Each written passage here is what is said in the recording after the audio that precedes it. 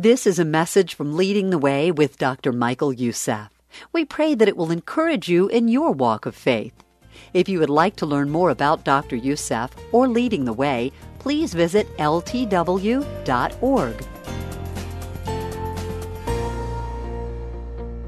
Many years ago, a man by the name of John Owen made a statement that impacted my whole life, my prayer life, my public life, my private life. And the statement went something like this: what an individual is in secret, on his knees before God, he is and no more. And the first prayer that I've chosen to use as we look at this different prayers in the Scripture of a man who became who he was because he was a man of prayer, because of his needs of prayer. Many of you know the story.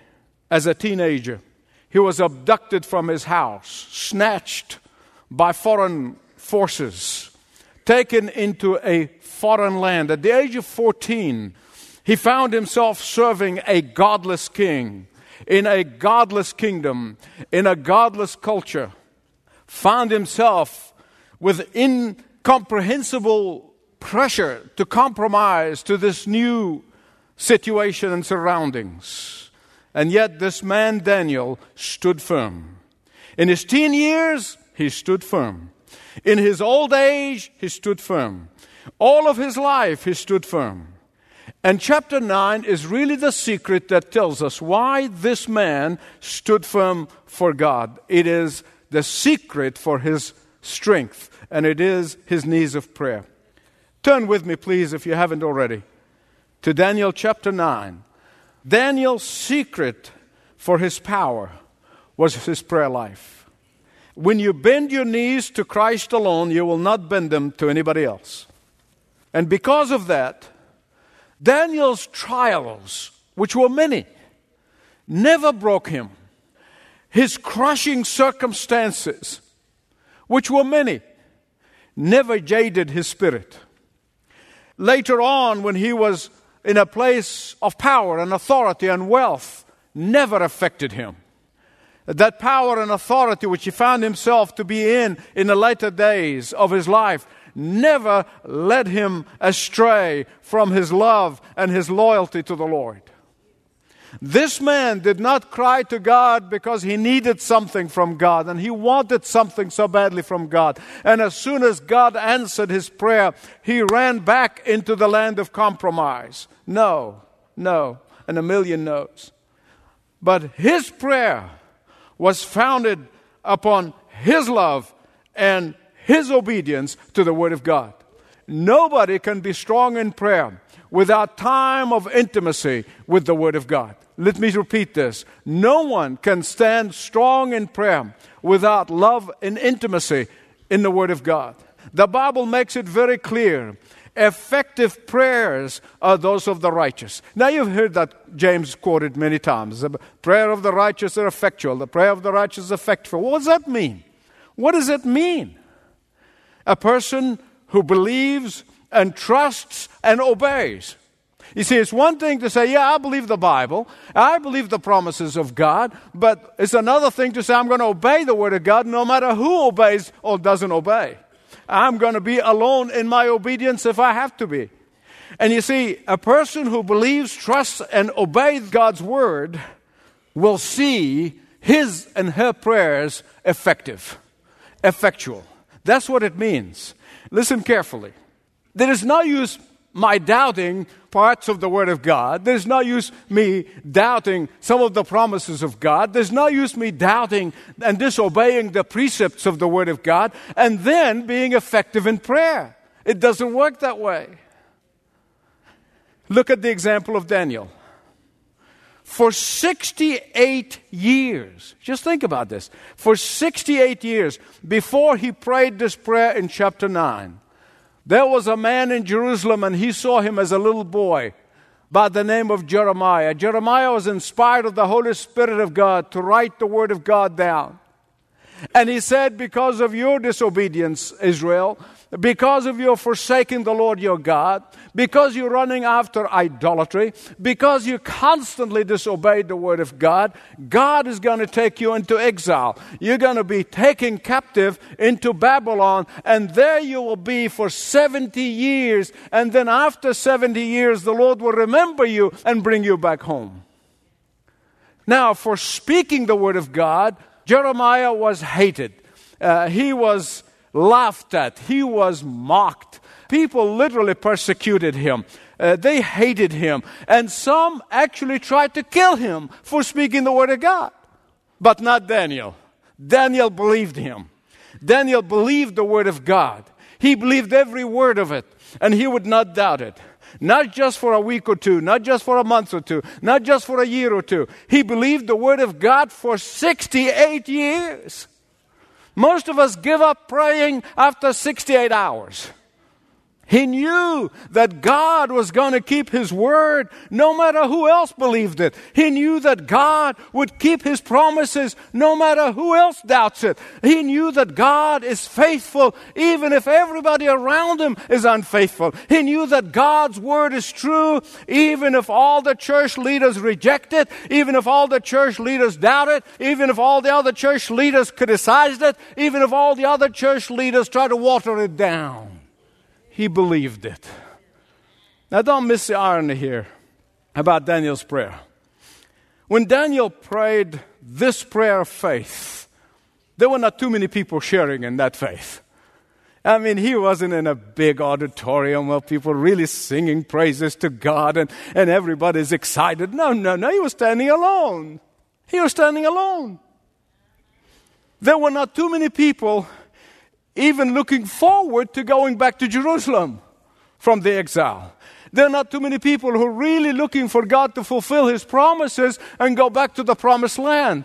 There were not too many people who are anxious to leave the lifestyle that they got used to and the lifestyle of sin in Babylon. There were not too many of those. There were not too many people who wanted to go back to Jerusalem. In Babylon, what happened, they got fat and rich and happy, and they did not want to go back to the promised land. They were knee-deep in pagan worship. Read history. They were up to their eyeballs in materialism. But the prayer of the righteous does what? Effectual. The prayer of the righteous woman, the prayer of the righteous man availeth much. Let's examine that prayer together as we look at chapter 9. There are 4 things here, and they all start with the letter A. It's not in the Bible, but I'm doing it that way so you can remember it. First of all, Daniel's prayer was anchored on the promises of God. They were anchored in the promises of God. Secondly, they were affirming to the glory of God. And thirdly, they were assenting to the mercy of God. And fourthly, they were appealing on behalf of others. You see, effectual prayer has to be first and foremost firmly anchored in the promise of God. Every one of the great prayers of the Bible, every time they go back to the covenant, always going back to the covenant. And Daniel's prayer was no exception. Look at verse 4. O Lord, great and awesome God who keeps His covenant. Recounting of God's past faithfulness, recounting of God's past salvation, recounting of God's past interventions, recounting of God's past graces is what make our prayer life to be an effectual prayer. But there's something else I don't want you to miss here, very important. Claiming the promises of God includes an honest confession. Did you get that? It includes an honest confession. Oh, no. They were not covering up their sin. When they said, well, Lord, you know, everybody's doing this, and therefore, Lord, I think you understand. Oh, Lord, I'm going to rationalize it. I'll explain it away. I'm even going to dismiss it altogether because what was sin in the Bible may not be sin today. No, my beloved friend, that doesn't work with God. Verse 5. We have sinned and done wrong. We have been wicked and rebelled. We have turned away from your commandments and law. Today, if you tell an average church-going person, if you tell them he or she is wicked, watch out, they'll punch you. If you want to try it, be my guest. I tried it. Wicked? What do you mean wicked? We're church-going folks. We're not wicked. God is so fortunate even to have us on His side. Oh, they won't say it that way, but that's how they think it. They really do. They would be horrified to think of themselves as wicked. Most church-going people think they're so good that God is just blessed to have them on His team. We've been telling generation after generation, it may be expensive, but you are worth it. That we come to church and think we're worth it. That God loves us because we're worth it. What kind of a grace is that? God promised in the Scripture that a broken and contrite heart He will not despise. The Bible said that He despises the haughty and the arrogant and the self-righteous. In the New Testament, the Bible clearly promises that if we confess our sins, He is faithful and just to forgive us all our sins. Look at verse 9, Daniel 9:9. The Lord our God is merciful and forgiving. Let me ask you this. Do you know why the Lord delights in having His children remind Him of His promises? Do you know why? Why He delights when we remind Him of His promises? No, not because He forgets every now and again and getting older. And He said, oh, I'm glad you remind me. I said that years ago. I really forgot about that. No, I do that, but not God. He doesn't have any cases of amnesia, and therefore He needs us to remind Him. So He said, oh, thank you for reminding me about this. No. The reason He loves it when we remind Him of His promises, because He loves it when we remember His promises. For effectual prayer, there can be no blame game. Don't say, well, the devil made me do it. Somebody did this and somebody did this. Oh, Lord, you know what the louse my husband is. Or Lord, well, you know how terrible my wife is. Or Lord, you know how awful my boss is. No, that doesn't work. The blame game doesn't work with God. He knows all about them.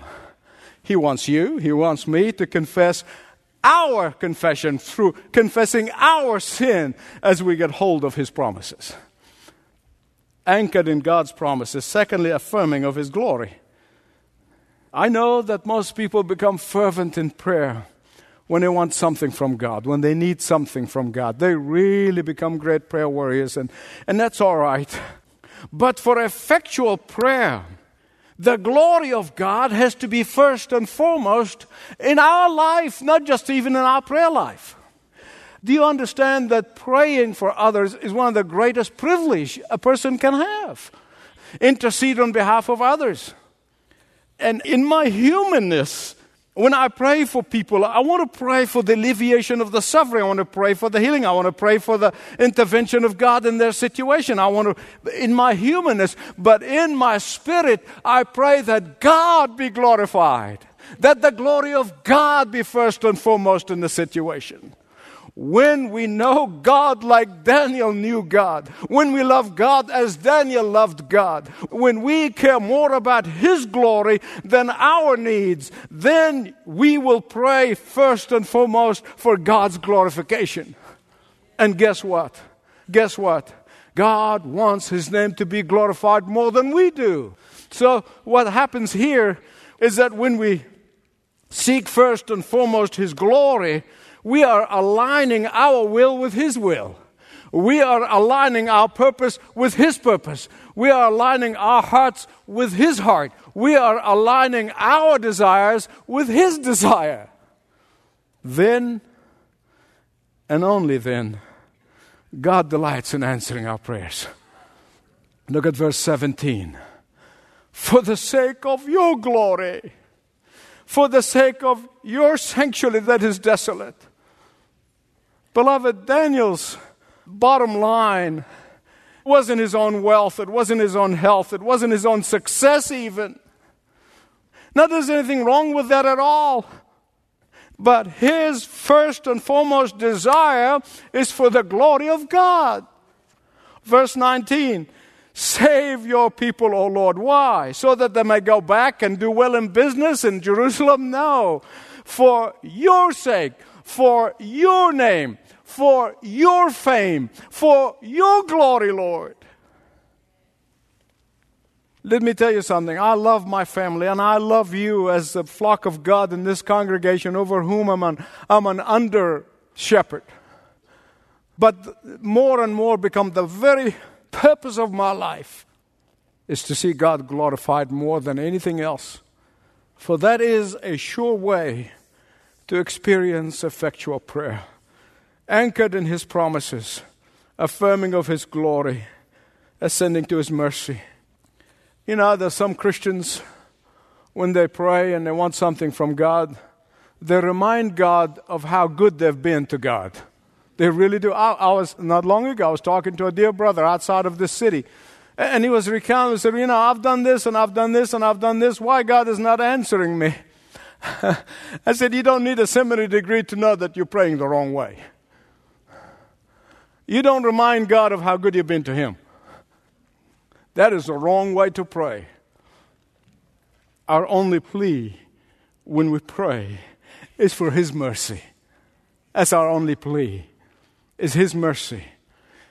And in Daniel's time, after 68 years, just think about this, in this Babylonian and Persian exile, the younger generation knew nothing but Babylon. They were born there, many of them. They knew all about the Babylonian lifestyle. They knew all about the Babylonian culture. They knew all about the Babylonian food. They knew all about the Babylonian way of life. They knew all about the Babylonian MTV. They knew all about how it is illegal to pray in school. They knew all about how illegal to have Bible studies in the schools. They know how the Babylonians talk about sexual preferences, almost like it's the norm. They all knew is that abortion is a constitutional right. That's all they knew. The promised land. It was only something they heard about in the by and by from their older generation. And beloved, that is why our younger generation, whom I love and I thank God for on a daily basis, need to know that they are in a current spiritual exile. They need to be reminded that while we read about the move of God and the hand of God working is in history books, and those who have written about it, those who have told us about it, we need to remind ourselves and them that God can move again, that God can do great things again in our lifetime. And that is why we need to remind them of God's past mercies, of God's past spiritual awakenings, of God's past interventions. Look at verse 18. We do not present our supplications before you because of our righteous deeds, but because of your great mercy. God delights in mercy. That's the only way you can come to God and be effectual in prayer. You see, mercy is one of God's great covenant characteristics. And God loves it when we are sent to His covenant character. A friend of mine was telling me how this year he began for the first time to read the Bible through, which I've been doing for years, and many of you are. And he was telling me, he said, how overwhelmed he become when he saw how again and again and again God forgives them. Again and again and again and again God restores them. Again and again how God shows mercy toward them. How many times can you recount with details the mercies of God in the past to you and your family? How many times can you sit there with details, say, Lord, you did this, and you did this, and this is what you did. Anchored in God's promises, affirming of God's glory, assenting to God's mercy, finally appealing to Him for the needs of others. If you just read the Scripture casually, without a lot of in-depth study, it is so clear the people of God were oblivious to the danger around them. They were really. How oblivious they were to the terrible danger that was around the corner. And Daniel was so deeply troubled by their oblivion to reality. They cannot see what's coming. And beloved, it is true today. It really is. The vast majority of people are oblivious to the desperate spiritual condition we're in. Many of them may know about our economic woes. They know because they see it, how fraying at the edges our social fabric is in society. They know the threat of terrorism because they see it in the news. But the average person doesn't have a clue that our most desperate need is spiritual in nature. Oh, they think that freedom is a freedom to murder babies in their mother's womb, that freedom is the freedom of sexual preferences, that freedom is abandoning of their families, that freedom is the abandoning of moral absolutes, that freedom is to do whatever you want. That's what they think freedom is. And the vast majority of people are oblivious to the abysmal spiritual condition which we're in. And that is why those of us who are spiritually minded need to appeal to the Lord on behalf of others, on behalf of the real needs that we have today. Listen, whether they see it or not, that's beside the point. People in Daniel's time didn't see it. Whether they know it or not, whether they realize it or not, that's beside the issue. They and we desperately in need of a spiritual awakening. And God was so gracious to Daniel. He was so gracious not only that in 2 years' time from that moment, he answered his prayers. And Nehemiah went back. And Ezra went back. And they began to build the walls. And the people of God began to go back. And they had a spiritual awakening when Ezra opened the scripture and he begins to read. And people have not heard the word of God for a long time. They were so stricken in their hearts that they had a spiritual awakening at that time. That in itself would have been huge, huge privilege for an effectual prayer. But God did something else. Read on and the rest of the chapter when you go home. He privileged Daniel to actually show him his timetable, that in 450 years or so, God is going to send his Messiah. God is going to intervene in the world once and for all, and he's going to send Jesus. It's right there. Calculate the time. If your hope is anchored in a political party, if your hope is anchored in a political ideology, you will be disappointed. We will be disappointed.